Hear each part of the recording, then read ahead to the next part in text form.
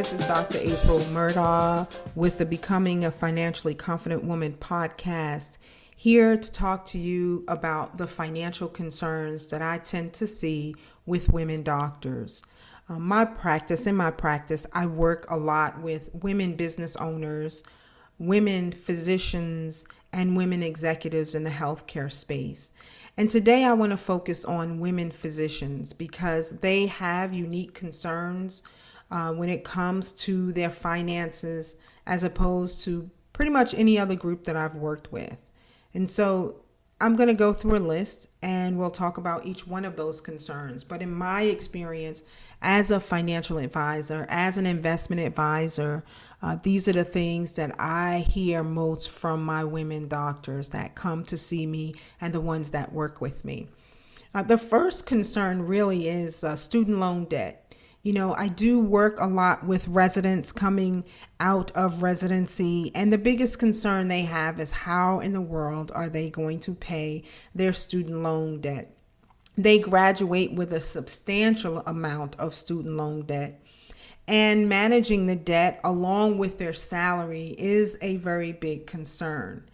And women in particular, so when we talk about women physicians in particular, have a big concern in this regard because their pay is significantly less than their male counterparts.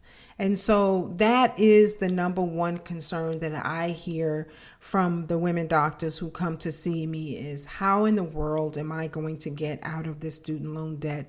What am I going to do?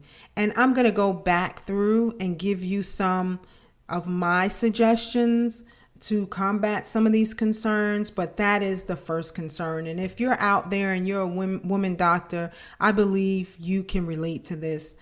Even if you are now out of debt, I think out of student loan debt, I would say that when you finish your residency, you were concerned about student loan debt, how you were going to pay it off, even when you went into residency. So that is the first concern. The second thing that I hear most often is the gender pay gap between women and men physicians. You know, women in medicine, all types of medicine, often experience a gender pay gap where they earn less than their male counterparts for the same work. And, you know, addressing this is extremely important. I was at an NMA conference, the National Medical Association conference, and there was a panel talking about how women should learn how to negotiate, what they need to do to position themselves to get what is fair to them, to be fairly compensated based on their skills and based on their expertise. So addressing this pay disparity is a big concern for physicians, and I'll talk about some things that you can do later on to deal with some of that. The other concern that I hear about a lot is balancing family and career. You know, as women doctors get into their careers, they find that they are overworked substantially. They spend a lot of time and a lot of hours, especially if they are hospitalists. And even if they work in a practice, they find that they don't have the time for their family, between family and work, and then doing the other things that they need to do outside of seeing patients. They just have a really tough time balancing the family and the career. They have demanding careers. And then if they start a family, then we have another set of competing priorities. And so it's very, very cumbersome for them to be able to balance all of it. When they also talk about the cost of child care, you know, making sure that your child is in a safe environment, you have quality care. Those are all the things that they struggle with. Now, I know that not only women doctors struggle with that. I believe that women executives have those same challenges too. But today we're talking about women doctors, and they tend to work an excessive amount of hours and have very little time for rest, for themselves, for self-care, as well as pouring into their family if they have one. The other concern that I find when women come in to see me, women doctors come to see me, is planning for retirement, financial planning. They don't know how. They don't have the time to do it. It is very challenging to even sit down to begin planning because you're so overwhelmed with all that you have to do that I find a lot of them are just totally burnt out and brain dead and just really have a tough time planning and wanting to do that. So retirement planning seems to be a big struggle. Because they have irregular work schedules, which can make sometimes long-term planning pretty complicated, especially if you're contractual, you work on contracts, things of that nature. But they have a challenge with planning for retirement, making sure they have enough for retirement, and having a strategy. And so that is also a big concern. I do find that now women are investing and doing more of those things, a lot more than they used to. I believe there was a statistic that came out in 2021 that said now almost 60% of women are investing outside of their retirement accounts, as opposed to 44% a few years before. So we are doing more, but because of the types of contracts and because of the type of schedules that women doctors tend to have, planning when you have irregular income can be cumbersome. It can be challenging. And so that is also a struggle. One of the biggest things that I've heard from women physicians is negotiating their contracts. It is really clear that women are paid less than men. And that's across all occupations. And then if we break it down through ethnicities, it's even further. Women are just paid so much more less. So when it comes to negotiating contracts, they really don't understand how to do it. They come out of residency, they'll get their first position, and a lot of times they take the first thing that is offered to them. And so no one is teaching them how to negotiate their contracts, how to really look at the contract, look at the fine print, negotiate some sort of flexibility in the contract, figure out maybe how you can get out of it, or when it ends, what could be your next steps. If you want to move into leadership, what that would look like. So I find that a lot of them have struggled with how to negotiate their contracts. And when I talk to them, they say hindsight, of course, is 2020. They wish they had negotiated. They wish they had done things differently, maybe getting a mentor or someone to assist them in that. But it's really important that they do that. And so we'll talk about some steps there. But that is also a financial concern that I hear a lot from my women physician clients that come to see me. Having appropriate maternity and family leave is also a big concern.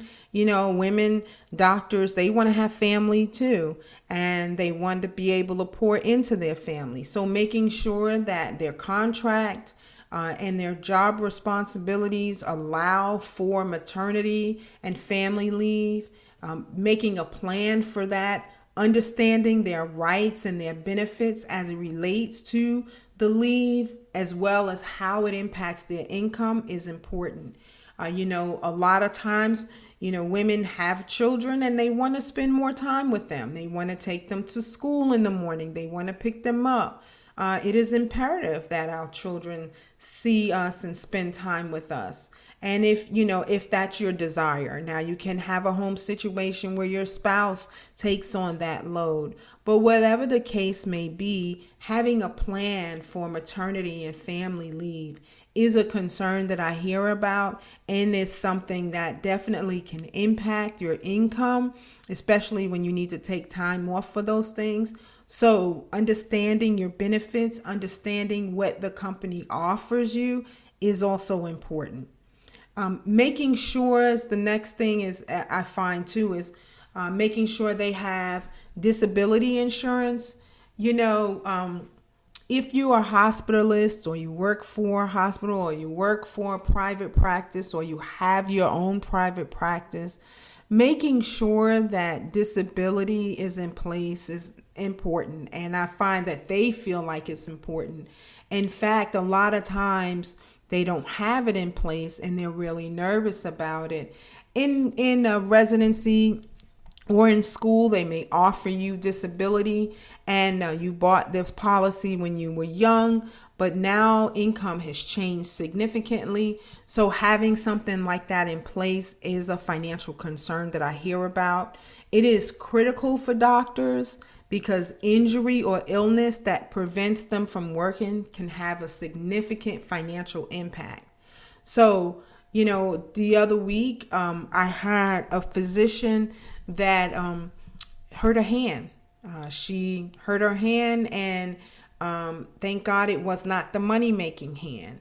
And so if it was the money-making hand, it could definitely impact the income.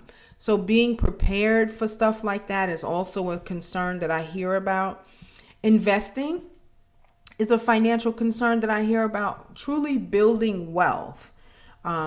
Building wealth through investing, building wealth through financial planning. They are concerned about that, making sure that as they're doing that, they have enough income, enough wealth, so that when they want to retire, or let's just say they want to change, they want to completely pivot to another type of career, or not necessarily inpatient care, or not working the hours that they're working. They may want to change, move into leadership, start their own business, dial down their hours. Making sure that they have an investing and wealth building strategy, I notice, is a big concern for the women that come to see me, because they may want to change. You may start out as an OB. You may start out in endocrinology or family practice and realize that family medicine, and realize that, I don't necessarily want to do that, or I don't necessarily want to do patient care. And so how can I make that change without it impacting my income so much? And even if it does impact my income, do I have an investment and a wealth building strategy in place? So that is a concern. They want to know, well, if they change, how could they do it and still be able to maintain their lifestyle? The other concern is a malpractice insurance. It is very expensive for physicians. So you need to make sure, of course, they need to make sure that they have adequate coverage, and that they have coverage that is going to be enough and affordable for them. And last I hear a lot about is long-term financial goals. Like, a lot of times they want to retire way sooner than 67, which is the typical retirement age. And so they want to figure out how they can create a long-term financial strategy, and that will meet their goals. Well, that will help them to meet their goals. So, long-term goals are concerned, like buying a home. I work with physicians to get their finances in place to perhaps buy a home, do college planning, all of those financial goals. So it is definitely important. Those are some of the concerns that I hear just in my time in working with them. And so how do we address those concerns? Well, let's take the first one. So student loan debt, that is a big concern. And I hear all the time, not just from women physicians, but from women executives and women business owners, should I pay off debt first and then focus on my retirement? There are some financial folks out there who say you don't plan for retirement until you're completely debt free. And so what I typically say to this question is, we definitely want to focus on eradicating student loan debt. So when you leave residency and you get that first job, and let's say it's, $250,000 a year, you get started out of residency, I always encourage that you try to live at the level of residency until you can pay off that debt. So if your salary was $70,000 or in residency, even if you're getting a substantial increase, try not to increase your lifestyle to that level, because we want you to begin to pay off the debt when you leave. And if you do that, just a small sacrifice for maybe 3 years or 5 years, you can be completely out of student loan debt, still investing for retirement through the employer if you're going that route. And then once you're out of student loan debt, you can then buy the home that you want to purchase and the car that you want to purchase. What this really requires is delayed gratification. And I totally understand. Listen, I went to school a long time. I have my doctorate. I don't have the medical training that that the women physicians have, but spending a lot of time in school, busting your butt all of that time, and to only be told that, hey, I can't buy that $800,000 house right now, or I should hold off on the S-Class Mercedes or the Maserati for a few years until I'm completely out of student loan debt, is not something they want to hear all the time. And I understand your job is challenging. It's almost like a reward for you. But here's what I want you to think about. Paying off the student loans, waiting a while, paying off the student loans so that you can have the life that you want to have without the worry of, well, let's say you get into that position and you don't like it. You don't like the hospital. You don't like the hours. You want to start a family sooner than later. And now you have this lifestyle that you have to maintain that is significantly above what you started at. And now if you decide to change, have a child, or pivot to change your concentration to something that may not pay as much, well, now you're stuck. So to be truly free, we're going to have to live your life, dial your lifestyle down just a bit until you can achieve that objective. And I know that is hard to hear, right? I understand that it's challenging to hear. And I'm not saying you shouldn't do nice things and you shouldn't live in a nice place and you shouldn't drive a nice car. I am saying that to move into that lifestyle immediately because you have this big salary when you finish your residency training is not a wise thing. It is important that you sit down with someone, look at the debt, and develop a debt elimination strategy and start implementing that strategy before you start upgrading your lifestyle.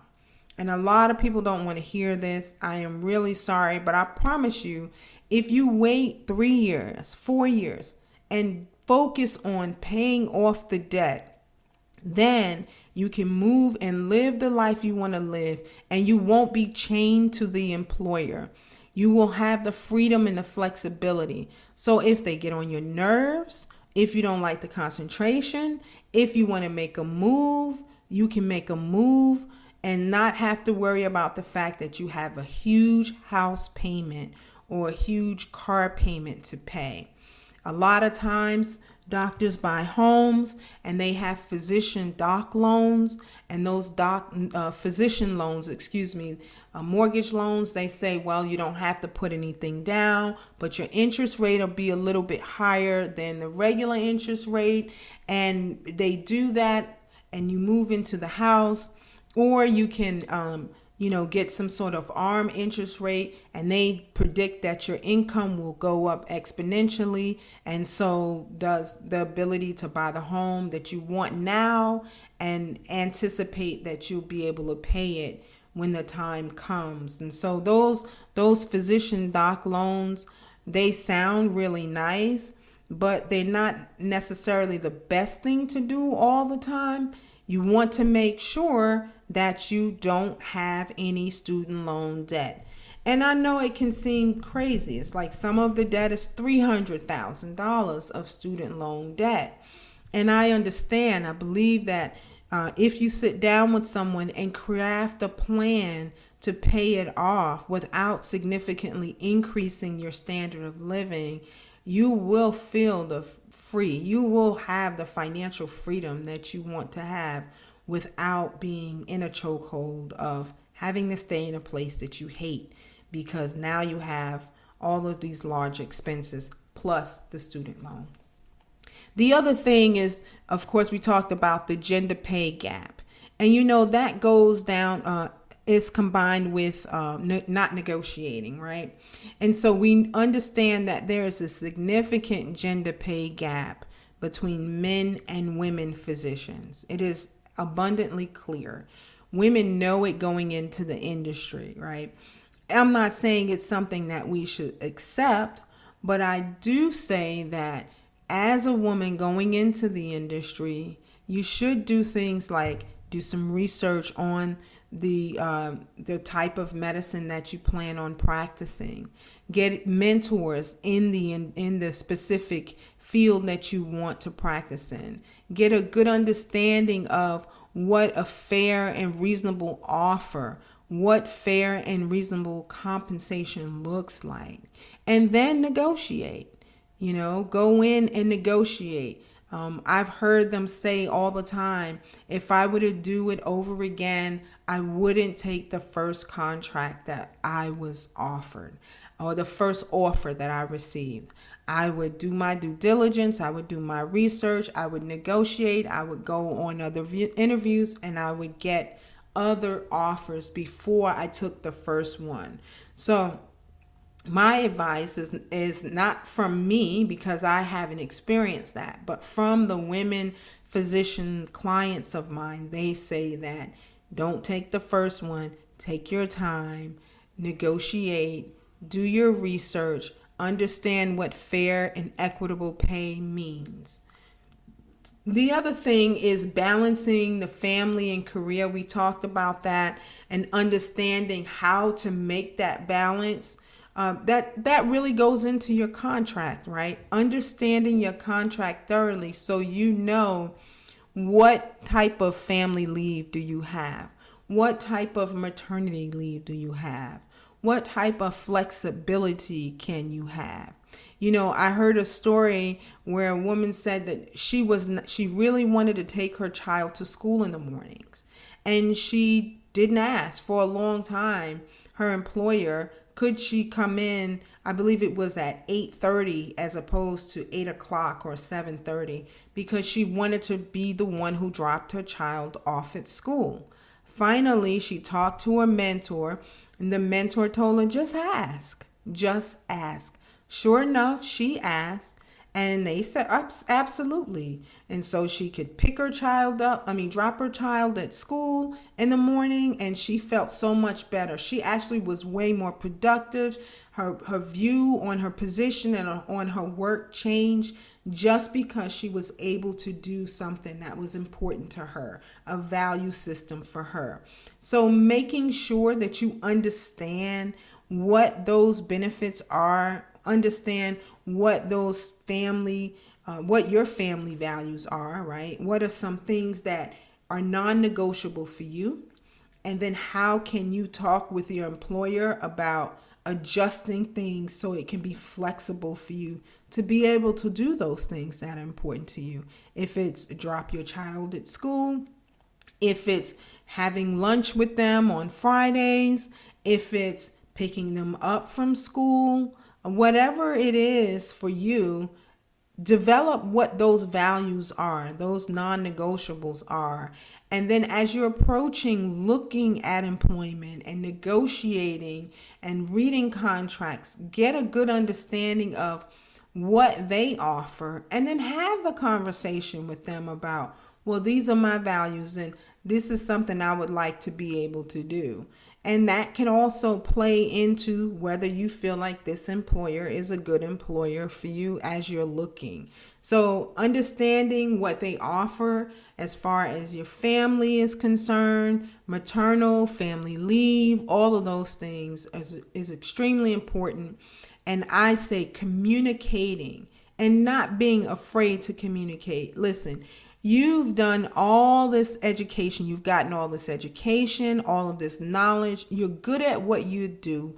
And an employer will be and can be flexible for you. Do not take the mindset, and I've heard this from people. Hey, like, I'm new, I don't know, I'm just getting my first gig and I can't negotiate. I can't ask these questions. And that is so not true. I believe if you are truly in touch with your values, if you truly know what is important to you, important to your family, what things you need to feel balanced and okay with yourself, then you need to express that to your employer. And it's always good to do it on the front end so everyone has clear knowledge of what one another's expectations are. So I do say yes, understanding how that works, taking the time to figure out what those benefits are is extremely, extremely important. I do a workshop called The 5 Biggest Mistakes Women Make with Their Money. And one of the biggest mistakes that I find is that women don't negotiate. I mean, we don't. And statistically, they say that, the reasons why they say they don't negotiate is because they're nervous. No one taught them how to negotiate. They have fear that they will not get the position if they negotiate. In some worlds, if you're a minority woman, you may be seen as hard and you have this negative connotation towards women who negotiate. But that is so wrong. And guess what? It doesn't matter what they think about you. If you are negotiating and you have done your due diligence and you know what the industry calls for, and you know your work ethic and your history, then negotiating for a salary that is fair and equitable is your right. Do not give up your rights. Do something to get over the fear. If that means getting a mentor, getting a team of mentors, getting a support system to encourage you, getting the knowledge and the education.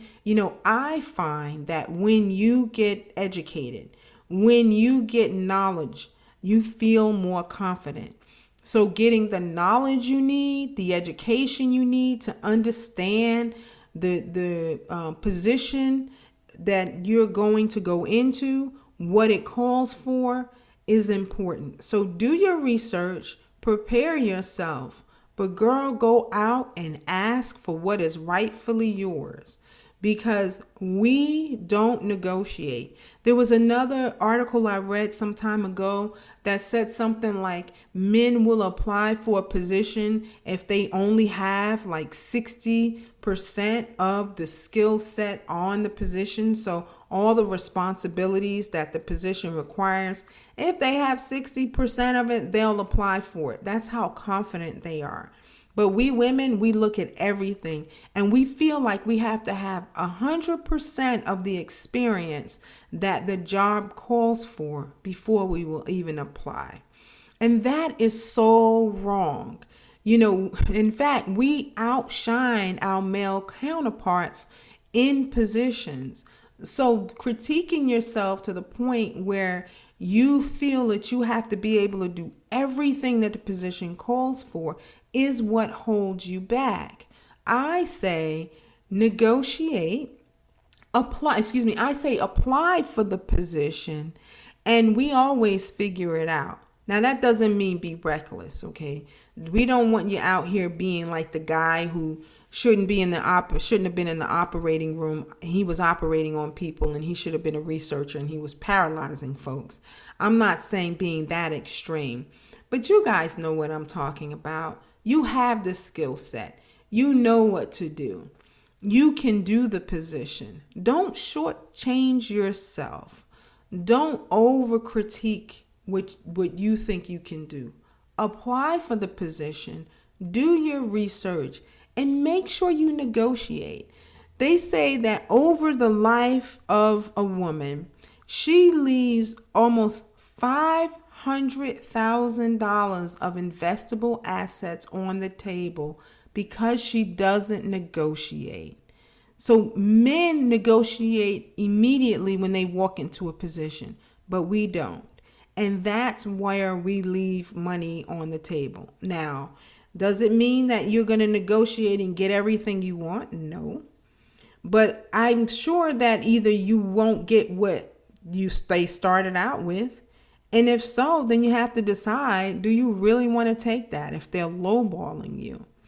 But really and truly, if you take the time to do the research, and if you know your skill set and you know who you are and you're in touch with your abilities, you should negotiate. Don't take the first thing that you're offered.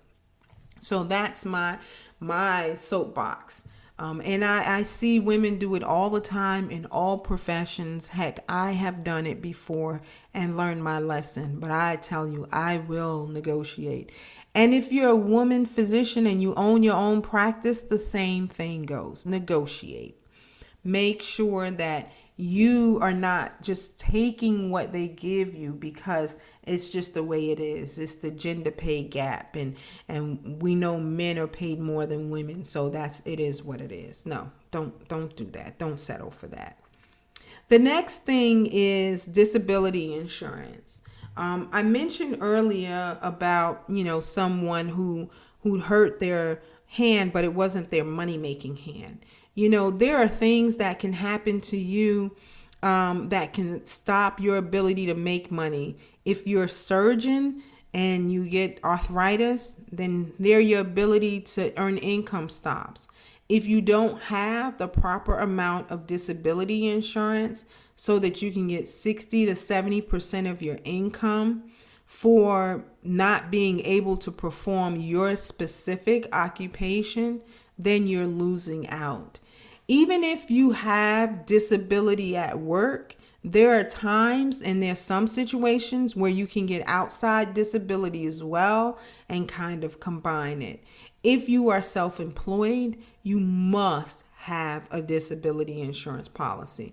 Listen, you are your biggest asset. If you cannot make money, right? If you can't perform, then it can't happen. Let's say, something happens to you and you don't die. For instance, my mother, at the young age of 49, had a stroke. And this stroke was so debilitating that she was unable to fully use the left side of her body. So her left hand and her left arm was not really usable. What if something were to happen to you like that? Would you be able to practice at the capacity that you currently practice? Probably not. So having disability insurance in place to shore up the income that you would lose is extremely, extremely important. This is not something that you should be without. So I encourage you to make sure that you have that so that you can protect your biggest asset. And then lastly, investing in wealth building. I find a lot of times that physicians, they may participate in their company's 401k plan, but they're not sure how much should they contribute so that they can retire maybe sooner than they want to retire, or retire at the lifestyle that they want to retire at. And so understanding how much you should invest, how long you should invest, at what rate, and what products you should be investing in so that you can meet your financial goals is extremely important. So focus on, building wealth through smart investing, through financial planning. Making sure you do that is important. So seeking guidance, right? Seeking mentorship, seeking the help of a professional to do that with you and to navigate that world is important. Even if you know how to do it, it's always good to get a non-biased team in place, somebody outside of you to kind of help you navigate. So always having a financial planner, an attorney, an estate planning attorney, a CPA. Those people should be a part of your core network to help you meet your financial goals. Whether those are short-term goals of buying that house once you pay off the debt, whether it's a goal of working with you to pay off the debt, creating a budget, developing an investment account, developing the college funding goals for your family. You want to make a car purchase, developing a plan for that. Having a team in place to help you do that is extremely essential. So, those are the main concerns that I hear of when women physicians come to talk with me. And those are the things that we work together on as a team. I'll call their CPA. We'll get on the phone together and we figure out, well, how can we create a tax planning strategy? What is the investment strategy? If the physician may want to take some time off having their child, how can we plan to have a pot of money to do that so that they will not be stressed, even if they go back to work and they may work less hours? How can we make sure that they have the resources that they need to maintain their lifestyle? So those are the financial concerns. Those are some of the suggestions that I suggest when working with clients that are in that industry. I say making sure that you have a team is extremely important. And if you need help with that, of course, seeking the guidance and advice of your financial advisor, your CPA, your estate planning attorney, those folks are important. If you don't have anyone like that and you want to build a team, the first step is finding people that you have synergy with. I believe this process is a very private and vulnerable process. You are completely exposed when you talk about your finances. A lot of women physicians that come to me do not feel that they have saved enough, that they put away enough for retirement.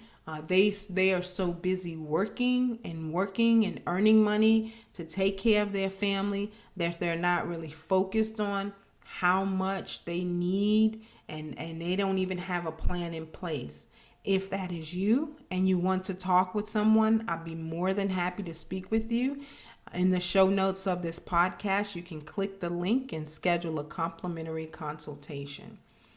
All right. Well, I'm going to let you go. Listen, these are some of my suggestions based on my conversations and me working with women physicians, the financial concerns that I see and I hear from them. And these are some of the suggestions and things that I believe if you implement them, you can overcome some of those concerns and you can develop a financial life and get the financial confidence that you need and you want to live the lifestyle that you deserve. Take care. Bye.